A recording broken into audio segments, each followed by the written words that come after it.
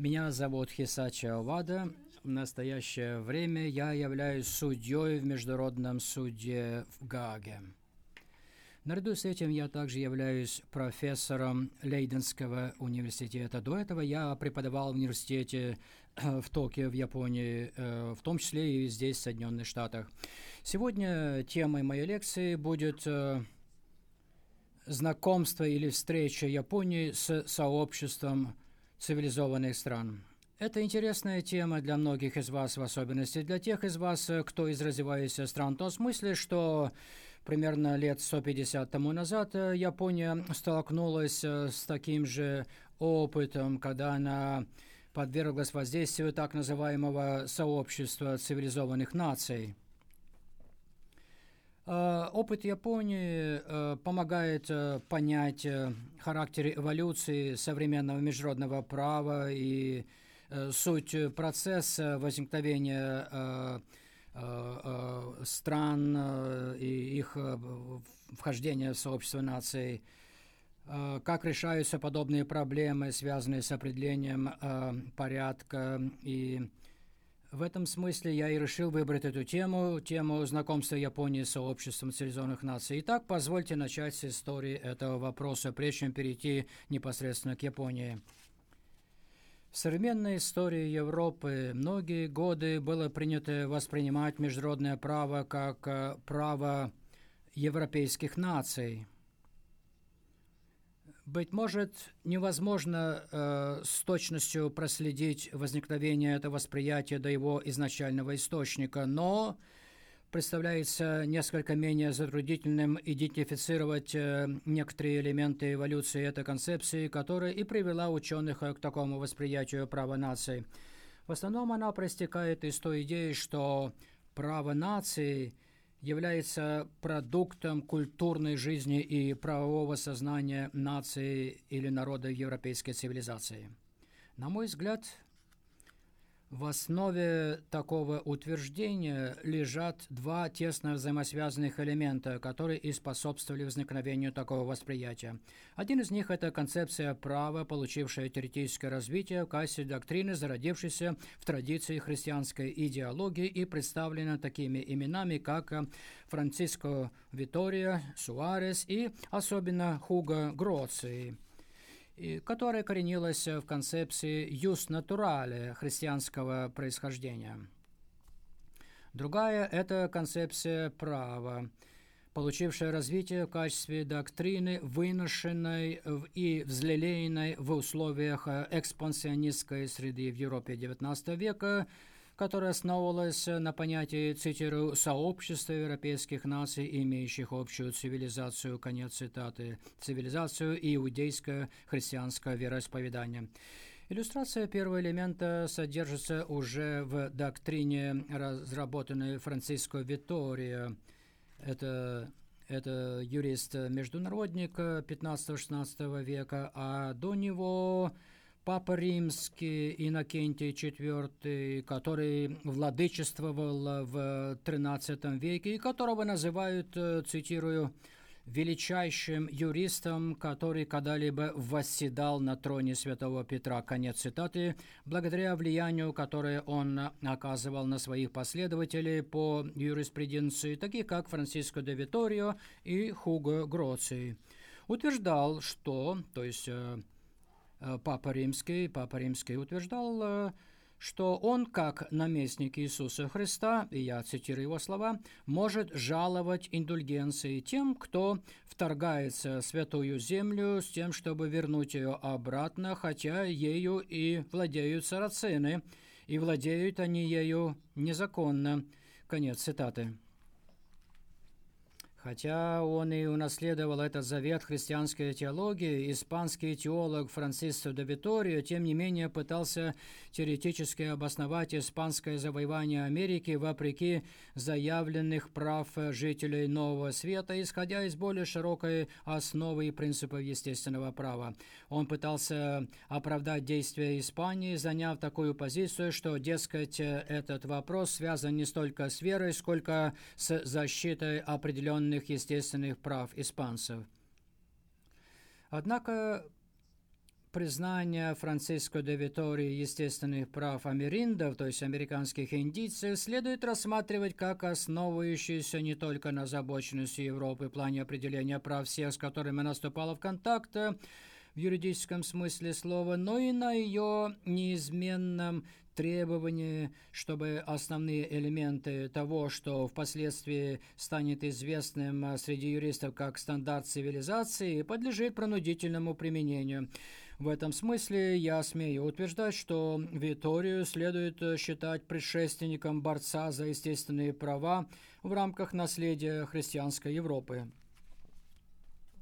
Хуго Гроций, который повсеместно считается отцом права наций за его вклад в толкование современного права наций, основанного на праве природы посредством своих систематических трактовок законов и обычаев войны, также отмечает следующее в своем произведении шедевре «De jure belli ac pacis». И я цитирую. Люди имеют обыкновение доказывать двумя способами, что что-то делается по законам природы. Доказательство априори заключается в том, чтобы продемонстрировать необходимое согласие или несогласие относительно чего бы то ни было сообразно рациональной и социальной природе. Доказательство же апостериори состоит в том, чтобы сделать вывод, хотя и не с абсолютной уверенностью, но как минимум с высокой степенью вероятности, что то, что соответствует законам природы, является таковым и среди всех наций или среди всех тех, которые более продвинуты в цивилизации. Это очень важный момент. Я хочу особо подчеркнуть эти слова «более продвинутые в цивилизации». Далее он продолжал, и я вновь цитирую.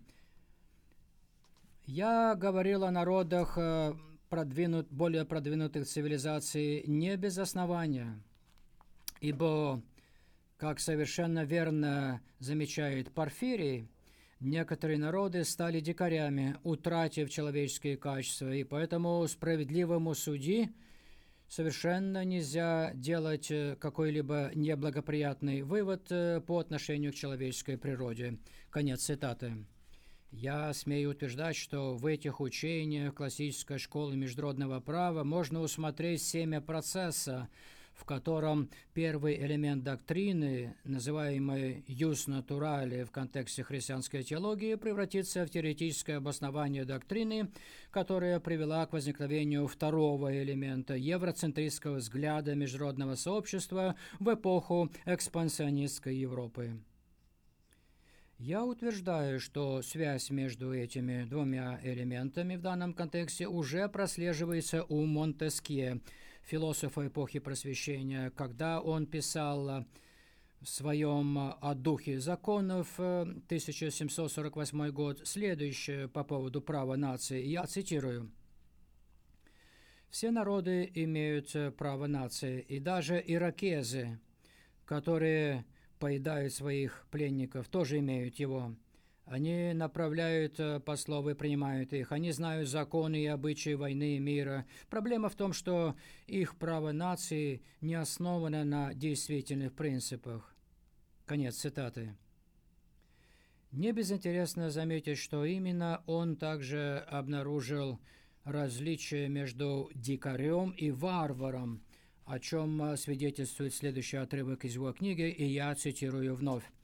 «Одно отличие между дикарскими народами и варварскими народами заключается в том, что первые – это мелкие разбросанные народности, которые по тем или иным конкретным причинам не могут объединиться, в то время как варвары, как правило, представляют собой мелкие народы, которые могут объединяться. Жизнь людей регулируется многими вещами – климатом, религией, законами, указами правительством, примерами из прошлого, нравами и манерами.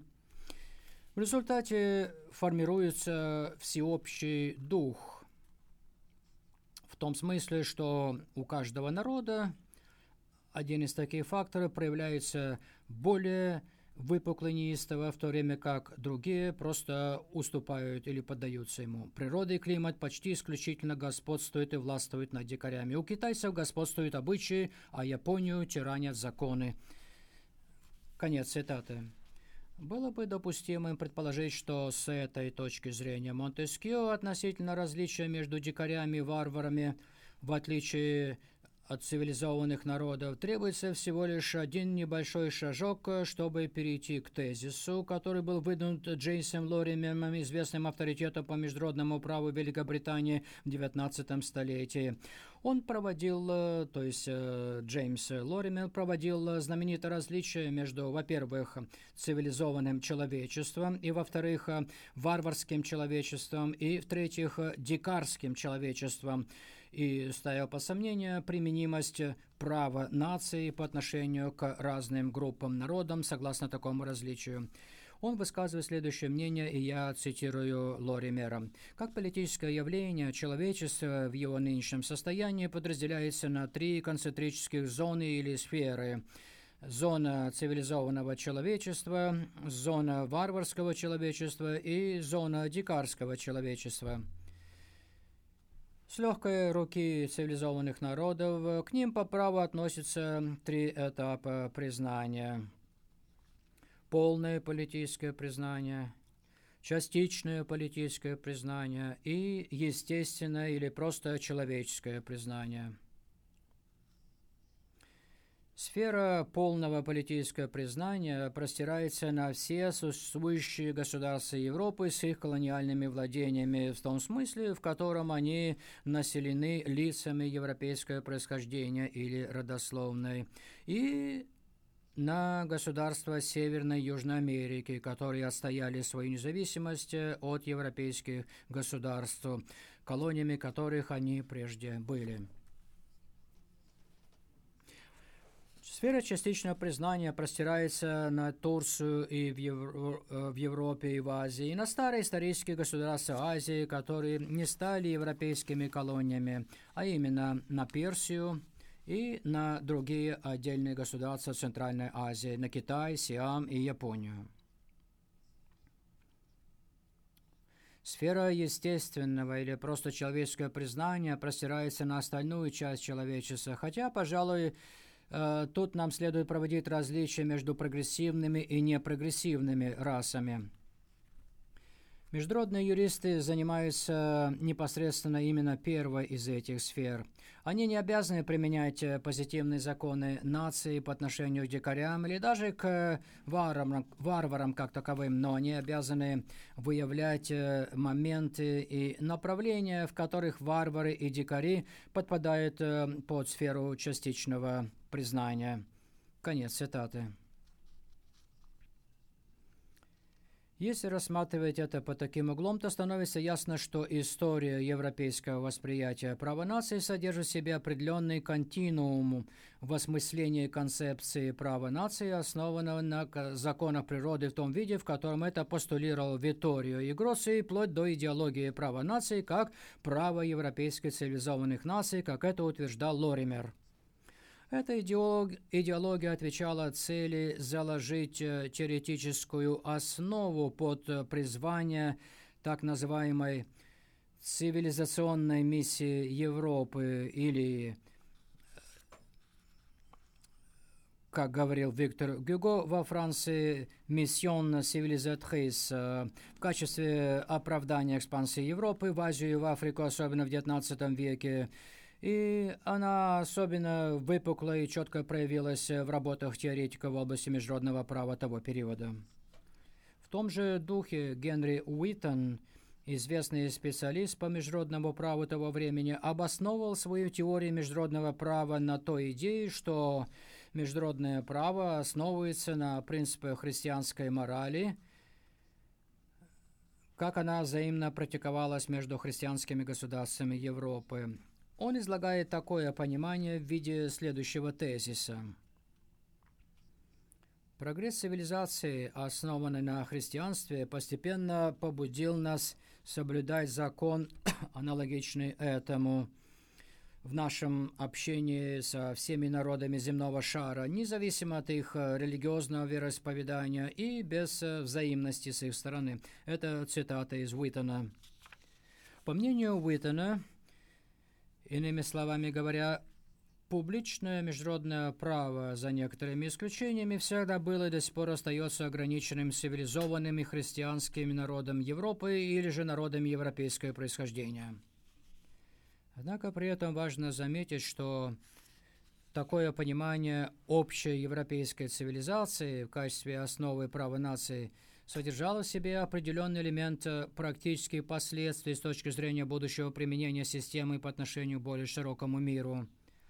В то время как право нации ограничивалось цивилизованным христианским народом Европы, признавалось, что может возникнуть потребность в регулировании общения между европейцами и народами за пределами европейской цивилизации по мере их вступления в контакт друг с другом.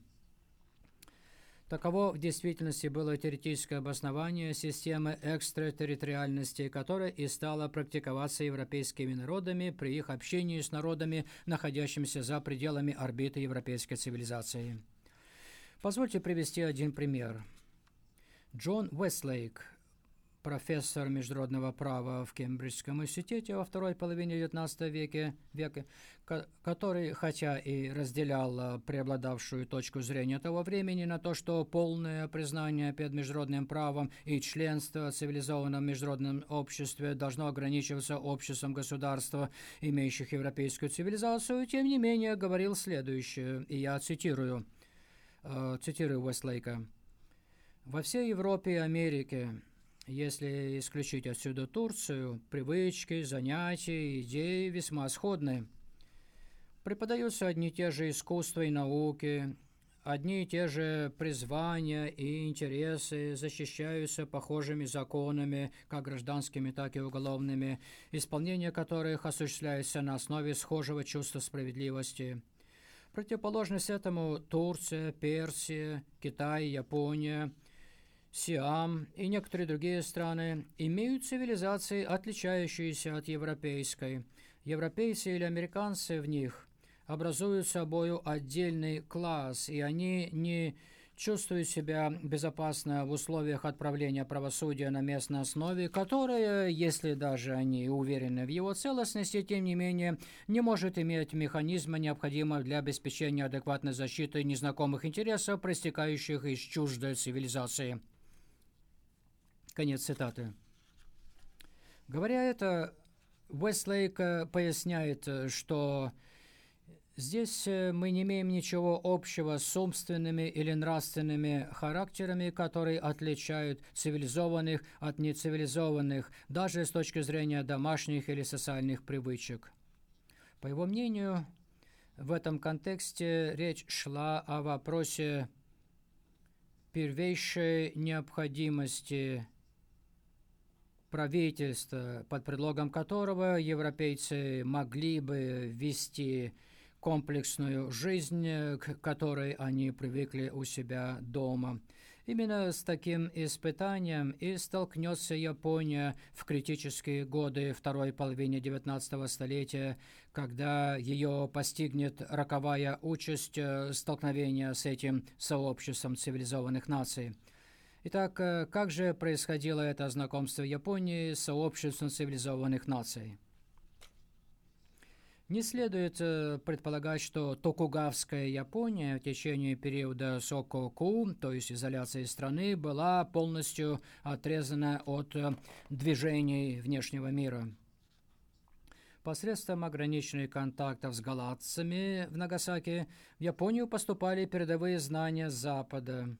Тем не менее, эти контакты почти всегда исключительно ограничивались сферами науки и техники, такими, например, как медицина, естественные науки и вооружения, и не простирались на области, имеющие отношение к социально-культурной жизни, а также политической жизни народа, такие, например, как гуманитарные науки или же право.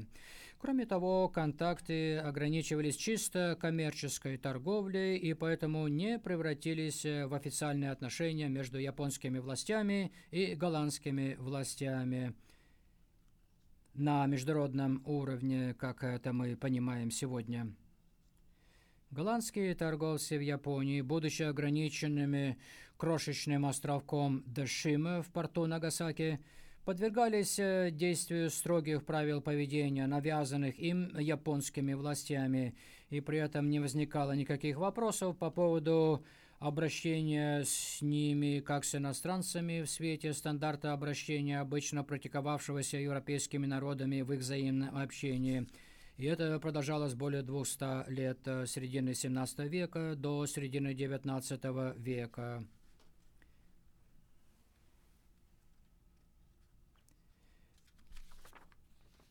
В отличие от этого, после некоторых тщетных попыток тех или иных морских держав открыть Японию для общения с народами мира, когда коммодор Мэтью Перри из США прибыл в Японию в 1853 году на 4 черных кораблях, чтобы передать письмо президента Филмора японскому императору, оказалось, что его интересы, несмотря на то, о чем говорилось в письме президента, были в одинаковой мере и политическими, и экономическими. Основная позиция Перри при исполнении им своих инструкций состояла в том, чтобы, цитирую, «требовать как право, а не просить как услугу таких проявлений вежливости, которые надлежит демонстрировать одной цивилизованной нации по отношению к другой и быть принятым таким образом, каким подобает его правительству, и обращение на началах полного равенства, что тем самым опровергало презюмируемые требования, предъявлявшиеся прежде Китаем и Японией о том, чтобы все прошения соответствующим императорам вручались им как вышестоящим, как оброк вышестоящим державам. Таким образом, состоялось первое знакомство Японии с сообществом цивилизованных наций, а вместе с этим в ней появилась совершенно чуждая концепция права наций. Когда коммодор Перри бросил якорь у берегов Ураги, всего лишь в нескольких милях от Эдо, столицы сёгуната, то его демарш вызвал бурную реакцию в Токугавской Японии, разделив лагеря даймио, то есть феодальные лорды, между теми, кто выступал за политику джои, то есть выдворение варваров, и теми, кто выступал за кайкоку, то есть открытие страны. Однако, как это ни парадоксально, но такая конфигурация альянса в действительности основывалась в такой же степени на политическом маневрировании, сколь и на идеологических разногласиях на фоне идущего на убыль могущества сёгуната и стратегических соображений, связанных с приобретением поддержки среди дайминов в последовавшей острой борьбе за правопреемство власти. В порядке доказательства надо сказать, что то, что зародилось как движение за сон Джои, то есть почитание императора, наряду с выдворением варваров против собаку Кайкоку, то есть поддержка сёгуната, включая открытие страны, в конечном счете превратилось в движение за низвержение сёгуната под лозунгом «Соно Кайкоку», то есть сочетание двух разных элементов, как-то почитание императора, но в то же время и открытие страны для внешнего мира. В сущности говоря, помимо целой серии ксенофобских инцидентов, спровоцированных националистическими экстремистами, вся страна в конечном итоге сплотилась в поддержку политики открытия страны, отвергнув при этом унаследованное от предков вековой давности веление токугавского сёгуната беречь страну от тлетворного влияния внешнего мира, политики, которая зародилась в 1639 году и которая привела в конечном итоге к изоляции страны. Собственно говоря, поражение Китая в опиумных войнах в 1840-42 годах, которое вынудило Китай открыть 5 портов, включая Шанхай, для западных держав, встревожило народ Японии. И тем не менее, когда новость об этом поражении дошла до официальных представителей сёгуната, благодаря голландцам, то реакция сёгуната была реакцией нерешительности. Король Вильям II, король Голландии, передал государственную записку сёгуну 15 февраля 1844 года. В ней король рекомендовал следующее, я цитирую: «Если вы хотите уберечь вашу счастливую землю от опустошения войны, то следует ослабить законы, которые строго запрещают иностранцам вступать в общение. Конец цитаты. Однако ответ Сёгуна состоял в том, что он не намеревается менять свои древние законы, унаследованные через многие поколения. Поэтому неудивительно, что прибытие коммодора Перри в Урану породило большое смятение не только в правительстве, но и во всей стране. Токугава Нарияки, бывший лорд Миты, представитель одной из 3 семей, наиболее близкий по кровным узам к Сёгуну и горячий сторонник и поклонник фракции Джои, то есть политика за выдворение иностранцев, направил письмо со срочным предупреждением Бакуфу, в котором он утверждал, по его словам, что последняя и самая настоятельная наша задача состоит в том, чтобы Бакуфу, это Сёгун, сделали выбор между войной и миром, и, определив свою политику, неуклонно проводили бы ее в жизнь впоследствии. При этом он настоятельно просил, чтобы Сёгун выбрал последний курс действий, а именно курс войны за выдворение западных варваров. В сущности, его совет сводился к следующему, и опять-таки я цитирую его собственные слова. «Если мы доверимся миру, даже если положение дела и может показаться спокойным некоторое время, то мораль нашей страны окажется резко подорвана, и мы в конечном счете придем к полному упадку». Это было наглядно продемонстрировано на истории Китая. Хотя те, кто изучали Японию, могут утверждать, что хотя условия изменились по сравнению с тем, что они были раньше, и что наш наилучший курс будет состоять в том, чтобы общаться с иностранными державами, открыть широкую торговлю с ними. Тем не менее, на мой взгляд, то есть на взгляд этого лорда Мита, если народ Японии твердо объединится и займет твердую позицию, то мы сможем завершить наше военное приготовление и вернем наше общество в такое состояние, которое существовало до средних веков, и тогда мы сможем выступить против иностранных держав и распространить за рубежом нашу славу и престиж. Конец цитаты. На фоне такой эмоциональной вспышки националистических настроений со стороны фракции Сон Джой, то есть фракции за выдворение иностранцев, некоторые лидеры в Сёгунате, в том числе и тогдашний премьер-министр правительства Сёгуната Тайро и правительство Сёгуната Иона Исюка, давали гораздо более трезвую оценку международного положения, сложившегося вокруг Японии, как это и описано в государственной записке короля Вильгельма II, короля Голландии. Таким образом, премьер-министр Инойсюки заявил Сёгуну в своем официальном письме, он заявил следующее, я цитирую. Тем самым премьер-министр заявил Сёгуну в своем официальном письме следующее, и я цитирую. Внимательное изучение условий внешнего мира в том виде, в котором они сложились на сегодняшний день, позволяет мне полагать, что, несмотря на постоянные разногласия и дебаты, в которые вовлеклись многие патриоты и дальновидные люди в последние годы, ввиду их восприятия опасности иностранной агрессии в условиях кризиса, с которым мы сейчас столкнулись, невозможно обеспечить безопасность и спокойствие нашей страны лишь за счет сохранения законов об изоляции, как это было в прежние времена. Существует поговорка, что когда оказываешься осажденным в замке, то поднять мостик и тем самым отрезать доступ в замок означает заточить себя в тюрьму и тем самым лишиться возможности продержаться неопределенно долго. И опять-таки, что когда противостоящие силы стоят друг против друга через реку, то победа достигается лишь теми, кто переходит реку и атакует. Даже если потомки Сёгуна и установили законы об изоляции, то они предоставили голландцам и китайцам все же возможность действовать в качестве такого мостика для внешнего мира.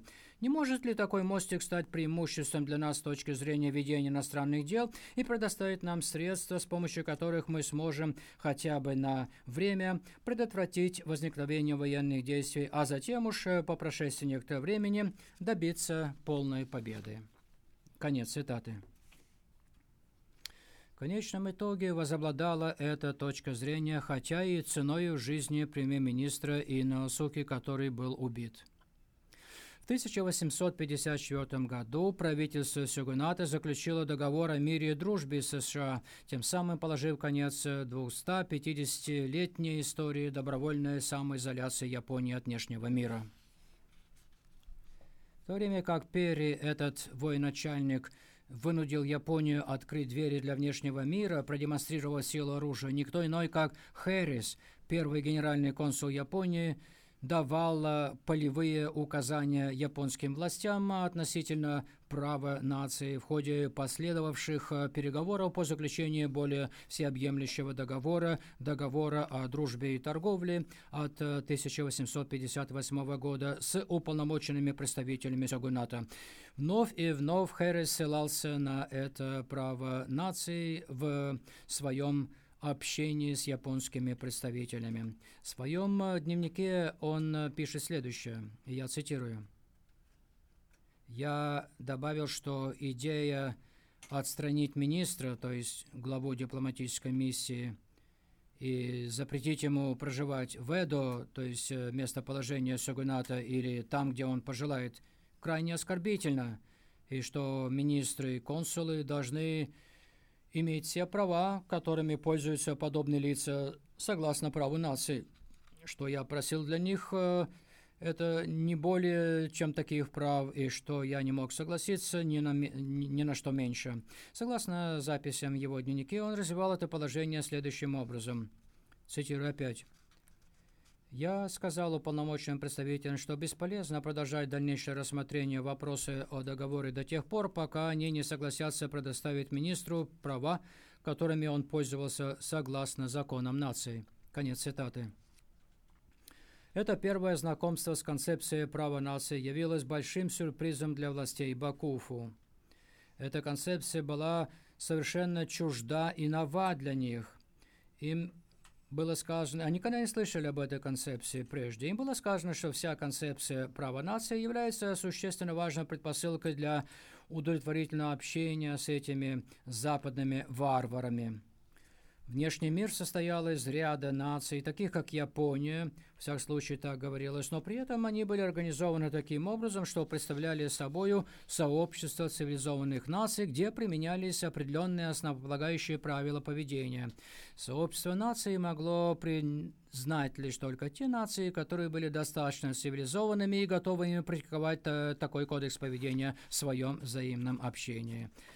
Поскольку им это было сказано, то они решили, что изучение и понимание этого права нации – это вопрос безотлагательной срочности для Японии.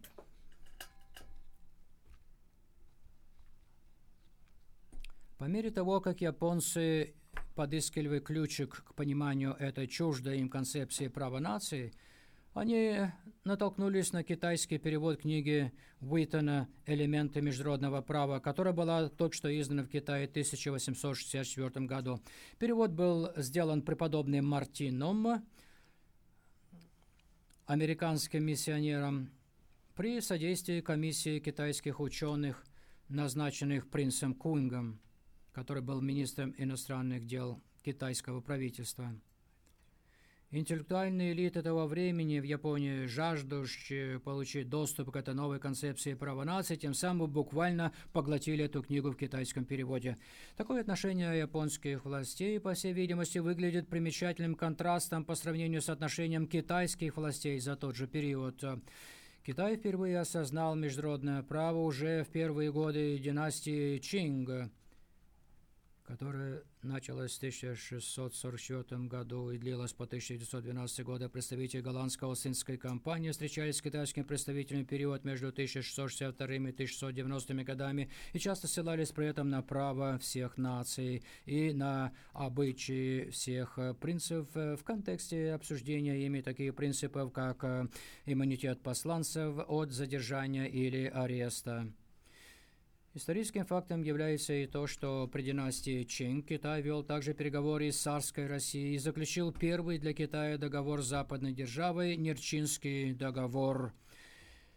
Это произошло в 1689 году об урегулировании пограничной проблемы между двумя государствами. Тем не менее, несмотря на давление, оказываемое на Китай некоторыми западными державами с тем, чтобы вынудить его выйти из изоляции и установить политические и торговые отношения на основе суверенного равенства, Китай все же продолжал настаивать на своей позиции, чтобы западные эмиссары действовали сообразно китайскому протоколу, основанному на системе Аброка. Как выразился один ученый, это был Декарт, консервативно-китайской элите было нелегко понять и принять идеи, совершенно чуждые для традиционной восточно-азиатской системы ведения иностранных дел. Что мне хотелось бы подчеркнуть тут, рассказывая об этом процессе, это то, что японские официальные представители, в отличие от китайских, уделяли особое внимание проблеме характера и источников международного права. В своих отчаянных стараниях постичь эту новую для них концепцию права нации, эти представители пытались осознать всю эту концепцию в контексте своей конфуцианской культуры. Основываясь на своем знакомстве с философией неоклассической школы конфуцианства Жузи, они в конечном итоге пришли к мысли, что концепция права наций, определяемая в качестве канона правил, регулирующих отношения между государствами, должна быть несколько аналогична их собственному конфуцианскому метафизическому представлению о принципах мироздания, тендо по-японски, которые служили основными принципами, регулирующими человеческие отношения в обществе. Таким образом, эти японские официальные представители пришли к заключению, что западная концепция права нации должна состоять из некоторых высоконравственных заветов универсальной справедливости, применимых к отношениям между государствами точно так же, как и высоконравственные принципы конфуцианского тендо были применимы к человеческим отношениям между отдельными гражданами в обществе. Таким образом, они стали называть эту концепцию права наций кодо, то есть публичные принципы, которые напоминали конфуцианские принципы тендо, то есть принципы мироздания или принципы небес. Я беру на себя смелость утверждать, что в результате такого развития событий сегодня нам важно не столько то, на чем настаивал Харрис, ссылаясь на закон нации в своих переговорах, как то, что это ознаменовало начало процесса, когда японские власти стали воспринимать заветы этого права нации как универсальные принципы справедливости, применимые как по отношению к Востоку, так и к Западу, которые дадут Японии возможность воспринять заветы этого сообщества цивилизованных наций. Следует также заметить, что это ознаменовало начало процесса, благодаря которому Запад, а он был первоначально представлен Соединенными Штатами, за которыми тут же последовали крупнейшие европейские державы, такие как Великобритания, Франция, Россия и Нидерланды, стал воспринимать Японию как член этого, в основном, европейского режима сообщества цивилизованных наций. В том же году с этими державами были заключены договоры, аналогичные договору Харриса 1858 года. Как только было сформировано имперское правительство императора после возвращения политической власти сёгунатом императору Киото в начале 1868 года, новое имперское правительство незамедлительно издало ряд прокламаций и указов, в которых правительство заявляло о своей твердой приверженности праву наций. Уже 8 февраля того же года была издана имперская прокламация по внешней политике, в которой мы находим, в числе прочего, следующую декларацию. Цитирую. «Наши внешние отношения отныне будут осуществляться в соответствии с публичным правом мироздания». Таким образом, вы находите вот такое выражение «публичное право мироздания». Имеется в виду концепция права нации, но используется при этом терминология, которая широко понималась японской интеллигенцией в качестве заветов классической китайской школы конфуцианца. Всего лишь 2 месяца спустя, 6 апреля 1868 года, император Мэйджи издал 5 статей обета, широко известного как чартерный обет, в качестве основополагающего политического обязательства нового правительства перед народом. 4 статья обета декларировала следующее, я цитирую. «Порочные обычаи прошлого будут отменены, и отныне все будет основываться на публичных принципах мироздания». Здесь, опять-таки, речь идет о том же выражении «публичные принципы мироздания», которые соответствуют концепции принципов мироздания в том виде, как они использовались неоклассической школой китайской конфуцианства, что, разумеется, легло в основу размышлений элитного класса в Японии в ту эпоху. Таким образом, новое правительство Мэйджи, которое приняло власть от сёгуната и вступило на путь модернизации, сочло целесообразным сослаться на публичное право нации или принципы мироздания, как руководящие принципы управления, и призвало японскую широкую общественность соблюдать этот завет. В этих обстоятельствах было вполне естественно, что значительное большинство интеллектуалов того времени отнеслось к праву нации как к синониму европейской цивилизации, функционировавшей на принципах, которые регулировали сообщество цивилизованных наций. Что самое важное в этой связи, так это то, что они основывали свое понимание этой концепции на той посылке, что она была связана с определенными универсальными принципами справедливости, которые были общими и для западной системы, и для восточной системы. Право нации было воспринято именно на таком метафизическом уровне, вместе с его аспектами естественного права как преобладающей черты и с пониманием того, что оно синонимично неоклассической конфуцианской концепции принципа небес. Собственно, некоторые из этих интеллектуалов даже встали на более утопическую точку зрения на эту концепцию, рассматривая право нации как нечто иное, как воплощение естественной справедливости и разума. Для них, следовательно, право нации должно было быть инструментом, который будет служить щитом для слабых и мечом в защиту равенства. Оно будет защищать формирующуюся все еще слабую Японию от действий сильных западных держав. Таким образом, сложился фактический консенсус среди ведущих элит страны, в том смысле, что право нации было в сущности пропуском на допуск Японии в сообщество цивилизованных наций, состоявшего из европейских держав. На более поверхностном уровне то, что стало известным как рекуймеканский период, явилось проявлением этой тенденции той эпохи.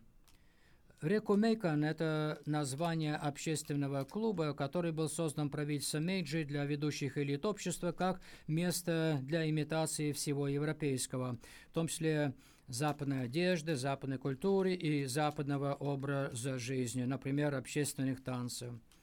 Однако гораздо труднее было создать социальные и юридические институты. Как язвительно предположил Вестлейк, которого я цитировал выше, открытие страны для иностранных государств не сделало Японию автоматически приемлемой в качестве равного члена этого сообщества. Действительно, именно по этой причине целая серия договоров, заключенных сёгунатом на ранней стадии открытия страны, начиная с Ансейского периода 1854-1859 годы, с рядом западных держав, поэтому речь идет об Ансейских договорах. Эти договора содержали в себе положение о режиме экстратерриториальности, который предоставлял вопросы, связанные с отношением к иностранным гражданам, проживавшим в Японии, на усмотрение консульских юрисдикций, заключивших договор держав. В их глазах Япония в то время все еще относилась к группе стран, где европейцы не чувствовали себя в безопасности в условиях от отправления правосудия на местном уровне. На этом фоне наиболее срочной политической задачей правительства Мэйджи было устранение неравенства, закрепленного в этих ансейских договорах, в особенности режима экстратерриториальности. Договорные державы со своей стороны, однако, требовали в качестве предпосылки для такого пересмотра этих договоров модернизации правовой системы Японии в соответствии с системами, принятыми в европейских странах. В этих условиях новое правительство было вынуждено биться над решением проблемы преобразования общественной и политической организации страны на принципах современной государственной системы европейских стран, которые образовывали собою сообщество цивилизованных наций. Для этого требовалась реорганизация правовой системы. Требуемая безотлагательная задача не позволяла Японии ждать, пока это право получит спонтанное развитие в ответ на потребности по мере того, как они будут возникать посредством преобразования старой Японии в современное общество. В этих обстоятельствах правительство пошло на крайнюю меру, введя законодательство Франции, основанное на наполеоновских кодексах, считавшихся в то время наиболее современными в Европе, как модель японской правовой системы. В основе этой работы по составлению Гражданского кодекса стояли такие люди, как Мицукури Риншо, который продолжал заниматься голландскими науками, которые в то время считались наиболее важными для изучения европейской культуры. Проект Гражданского кодекса, состоявший из 1800 статей, был завершен к 1878 году, хотя он и не был принят в том виде, в каком он был первоначально предложен, поскольку считалось, что это будет слишком преувеличенной репродукцией французского гражданского кодекса, он, тем не менее, стал весьма существенно важной основой для новой правовой системы Японии. А теперь я хочу вернуться к фразу, где говорилось о том, что Япония должна была заняться решением проблемы, связанной с неравным отношением. В то же время, когда новое имперское правительство заявило о своей приверженности непрерывным обязательствам, взятым по тем договорам при его вступлении во власть в 1869 году, оно также предприняло незамедлительные шаги к тому, чтобы незамедлительно уведомить представителей договаривающихся держав еще в начале 1869 года о своем желании пересмотреть некоторые положения договора. Поэтому можно понять, почему это было так важно для правительства Мэйджи. В сущности, когда правительство Мэйджи приступило к проведению подготовительного исследования по этой проблеме, правительство осознало в основном неравноправный характер договоров, в частности в том, что касалось трех основных вопросов, а именно а. Режима экстерриториальности юрисдикции, б. Одностороннего характера конвенциональных тарифов,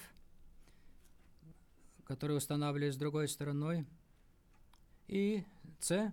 Одностороннего безусловного характера оговорки о наиболее благоприятствуемой нации.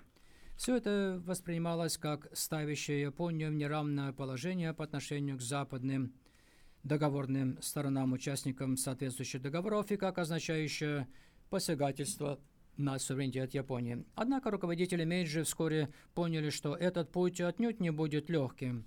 С этой целью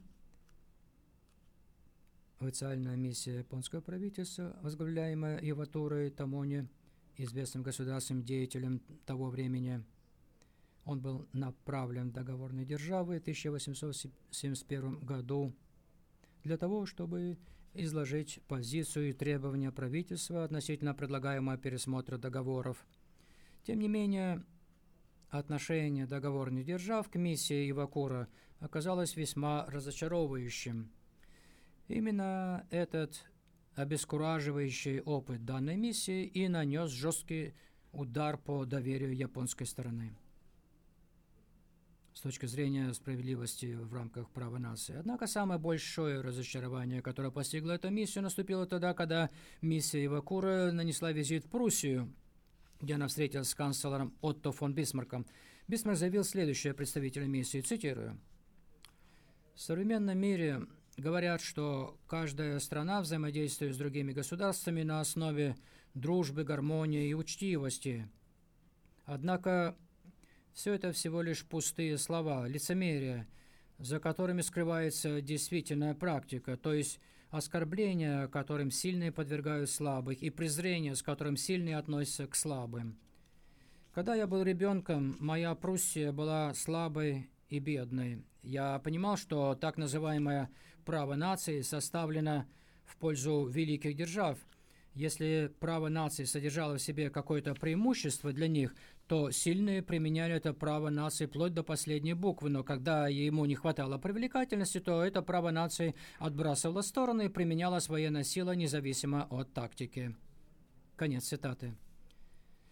К тому времени, когда Ивакура Тооми вернулся из своей миссии на Запад в сентябре 1879 года, он сам был уже другим человеком по сравнению с тем, который, будучи высокопоставленным членом нового имперского кабинета императора Мэйджи, предложил рекомендацию кабинету в 1869 году о том, чтобы Япония основывала свои отношения с западными странами на разуме, справедливости и добросовестности.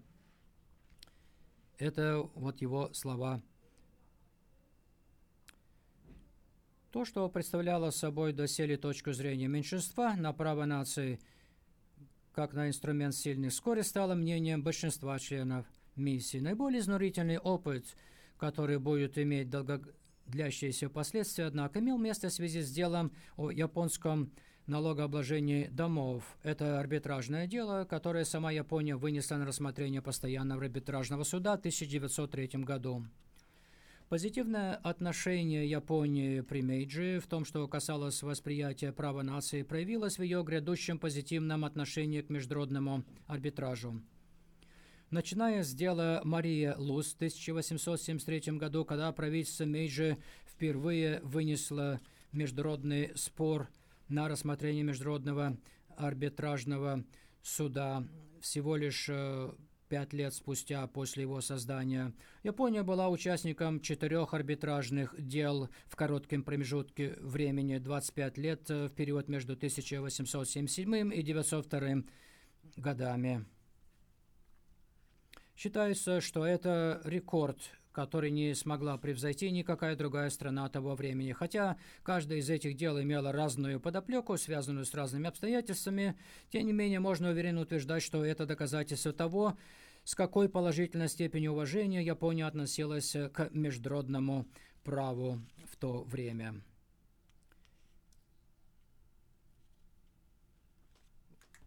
В 1902 год. Лишь 3 года спустя это имело место после решения создания международного суда такого рода.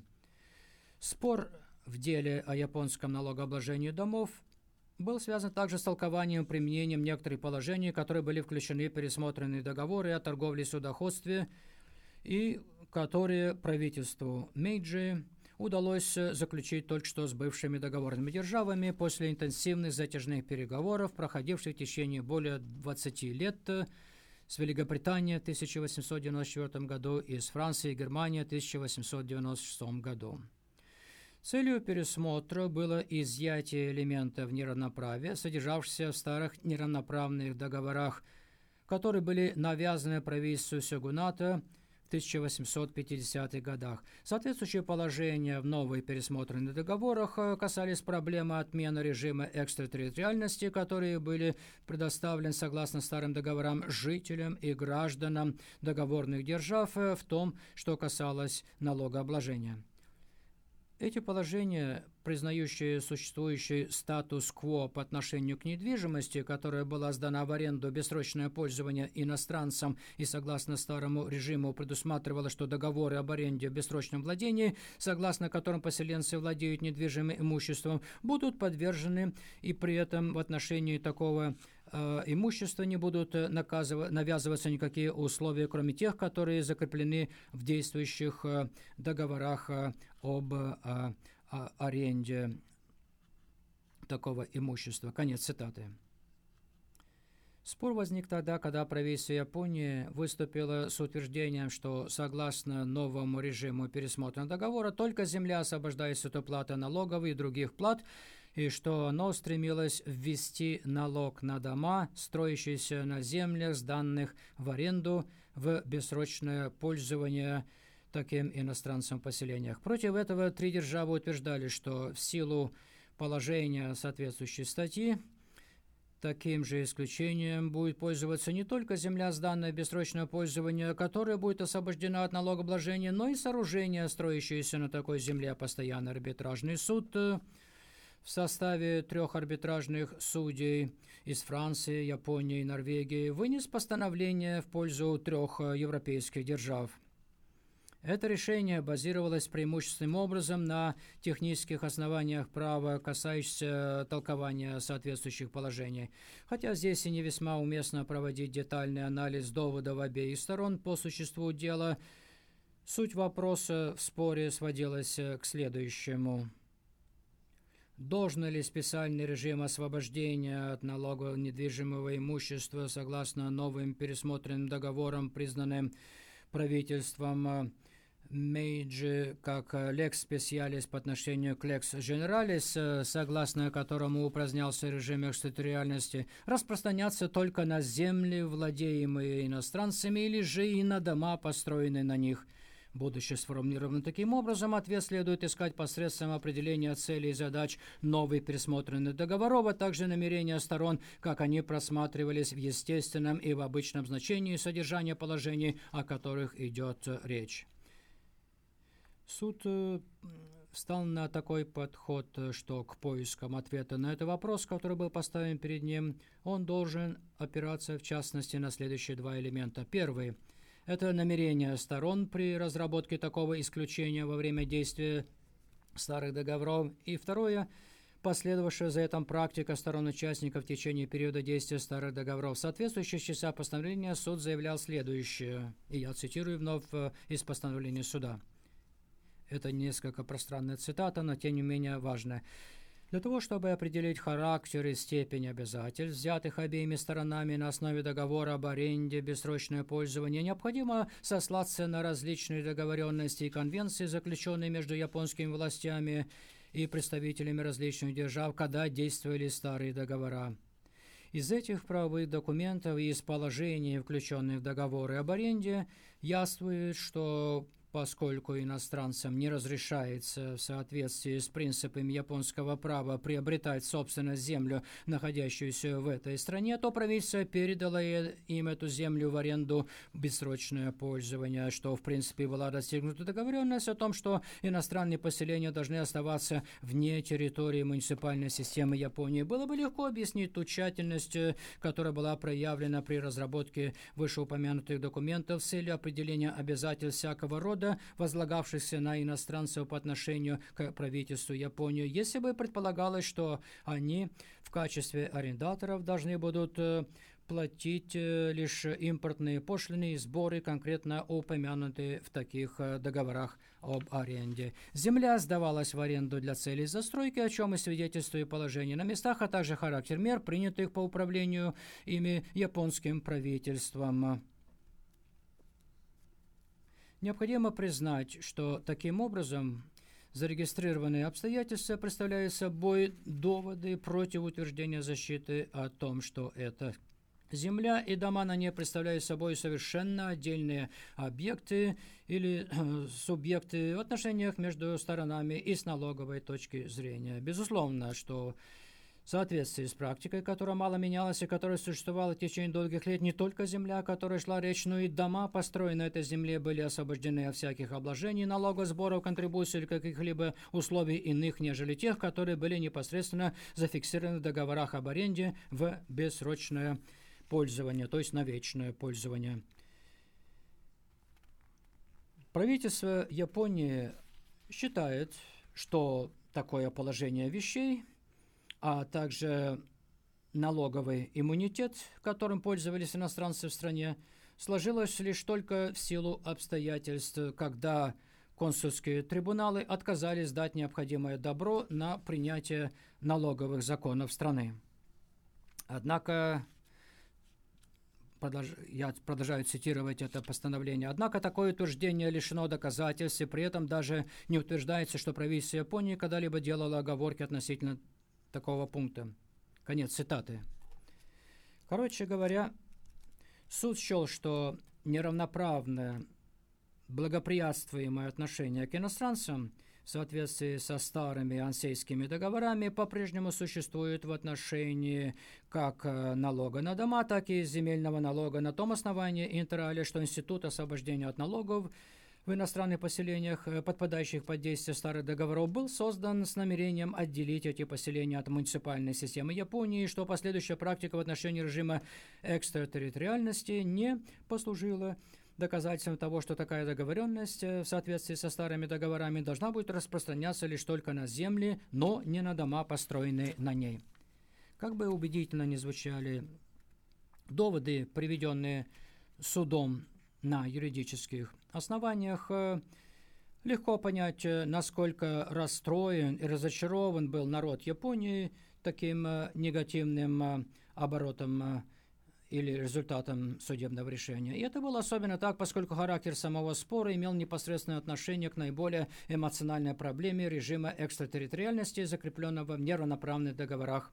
Это разочарование было тем большим, что они прежде были убеждены, что справедливость в этом деле на их стороне. И действительно, они не могли даже помыслить о возможности того, что каким-то образом их дело страдает недостатками с чисто юридической точки зрения.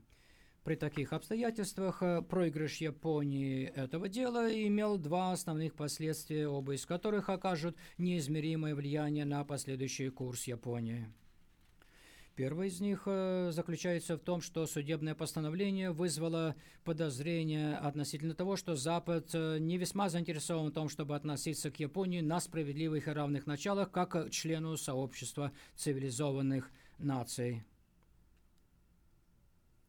Это подозрение еще более усилилось, когда оказалось, что Запад, возможно, питает какие-то расовые предрассудки в отношении Японии и, быть может, даже действует вопреки справедливым интересам Японии. Это положение подтверждает негативное отношение, которое укрепилось после такого принятия решения Европейским судом.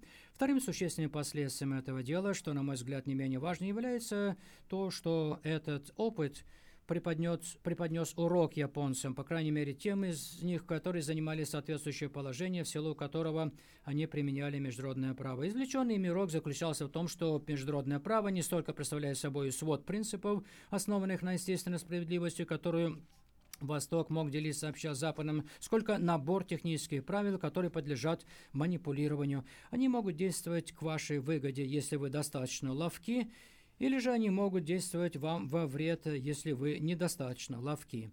Разочарование и крушение иллюзий со стороны многих из них в связи с проигрышем этого дела было пропорционально тем сильнее, что они изначально были убеждены в правоте их дела. Появилась постепенная, но различимая тенденция в направлении эрозии их веры в международное право, что впоследствии и обрекло Японию на ее трагическую судьбу. Что нам говорит эта история? В контексте истории контактов, развивающихся в течение многих веков, Европу и Азию объединяет бурное прошлое. Однако величайшая историческая эволюция, изменившая судьбу значительной части стран Восточной Азии, которая и до настоящего времени сохраняла свой прочный след в отношениях между Европой и Азией, происходила в виде колониального господства, жертвой которого стали многие восточноазиатские страны. Таким образом, Филиппины стали колонией испанцев, Индонезия также была колонизована голландцами, Малайя и Бирма попали под британское правление, а Индокитай оказался под французским господством. Китай тоже превратился в объект колониальных аппетитов. В этой ситуации Япония также подвергалась воздействию такого агрессивного наступления европейских держав. Тем не менее, опыт Японии весьма отличался от опыта многих других восточноазиатских стран. Когда во второй половине XIX века Япония ощутила на себе настоящий удар в виде требования открыть Японию для внешнего мира, то она решила приложить систематические усилия с тем, чтобы обратить этот вызов в благоприятную возможность посредством старательного изучения и прилежного усвоения всего европейского для того, чтобы утвердиться в этом сообществе цивилизованных наций. Безусловно, верно то, что в тот момент, когда Япония практически была единственной страной за пределами Европы, которая соприкоснулась с этим процессом допуска в это сообщество, было просто немыслимым для тех японцев, которые занимались этим процессом, ставить под сомнение и оспаривать обоснованность утверждения о том, что Япония может стать частью сообщества цивилизованных государств только посредством процесса ассимиляции в европейскую цивилизацию. В условиях такой обстановки в Японии возникла императивная потребность заняться исследованием европейской цивилизации и внедрить ее в свою собственную традиционную социальную среду. Это сознательное усилие осуществлялось с поистине поразительным размахом в таких обширных областях, как система управления, экономика, право, военное дело, наука и техника, и даже распространялось на область искусств, литературы, питания, одежды и жилья. В то время в Японии термин «модернизация» таким образом стал синонимом европеизации. След, оставленный Европой в Японии в течение того периода, оказался поистине неизгладимым. Тем не менее, я не считаю, что правильно утверждать, что эта современная Япония была построена исключительно по модели европеизации, в смысле ее полной ассимиляции и интеграции в орбиту европейской цивилизации. На деле процесс модернизации Японии, во всяком случае в его цивилизационном смысле, был незавершенной историей интеллектуальной борьбы за примирение и слияние двух на вид разных цивилизаций Запада и Востока. Япония, вместо того, чтобы принять участие в столкновении цивилизаций, всячески старалась утвердить свою самобытность и обрести свое место в этом сообществе цивилизованных наций посредством идентификации с тем, что является общим, универсальным и что она могла бы воспринять за основу модернизации Японии в континууме с ее прошлым. Этот процесс проходил отнюдь нелегко. Собственно говоря, я не утверждаю, что он увенчался подлинным успехом. Как сетовал некогда один известный профессор права в Токийском имперском университете периода Мэйджи, высказывалась серьезная озабоченность по поводу того, что, я цитирую, «с появлением нового гражданского кодекса исчезнут традиционные добродетели, такие как лояльность своему суверенитету и почитание родителей». Конец цитаты. Эти духовные муки интеллигенции Японии нашли еще более драматическое проявление в области литературы. В этой сфере господство интеллектуальной мысли и проявление духа времени в обществе. Многие наиболее видные представители прозаики современной Японии фокусируют свое внимание на дилемме существования с двумя цивилизациями в экзистенциалистском смысле, как это проиллюстрировано в произведениях Нацуми Сосеки, Танисаки Юничиро и Йокомицу Ричи. Вот лишь некоторые примеры этого. Эта интеллектуальная борьба продолжается, на мой взгляд, и по сей день. Собственно, я верю, что одна из основных причин, по которой процесс глобализации в наше время, в отличие от процесса интернационализации периода Мэйджи в Японии, проходит с таким трудом, кроется именно в этом тезисе. Глобализация для Японии будет означать не количественные перемены в обществе, а качественное преобразование общества. На протяжении всего периода встречи Японии с Западом, когда японская интеллигенция столкнулась с совершенно новой концепцией права нации Запада, она всячески старалась понять и уяснить эту концепцию с помощью поиска сопоставимых ценностных ориентиров в своем собственном культурном наследии путем идентификации этой концепции как той, которая должна иметь свой рациональный смысл в этом контексте и, следовательно, должна представлять собой нечто общее с Востоком и Западом. Хотя, быть может, и верно, что эта попытка с их стороны привела впоследствии к крушению их иллюзий и в конечном итоге завела их в тупик, что, собственно, способствовало дальнейшему развитию хода истории Японии с трагическими результатами. Тем не менее, эти японские элиты, бывшими причастными к модернизации Японии, оказались исключительно высоко интеллектуально подкованными и в научном плане с точки зрения их подхода. Они пытались постичь и уяснить смысл того, что было специфичным, путем идентификации того, что было универсальным в такой специфичности, заимствуя слова Леви Штрауса, известного социального антрополога конструкционистской школы. Научный подход структурализма в антропологии должен состоять из поиска, по его словам, инварианта или инвариантных элементов среди поверхностных различий. Вот его слова. Я хотел бы сказать, что такой подход в виде поисков инвариантных элементов среди поверхностных различий представлял, собственно говоря, собой саму суть процесса знакомства Японии с сообществом цивилизованных наций и вхождения в него. Я смею утверждать, что подлинное понимание современной Японии, будь то в ее политическом, экономическом или социальном аспектах, может быть полным и правдивым только лишь на основании всестороннего восприятия Японии в контексте такого континуума в ее истории, ее культурном наследии и ее социальном взаимодействии, охватывающем многие века и столетия. Спасибо за внимание.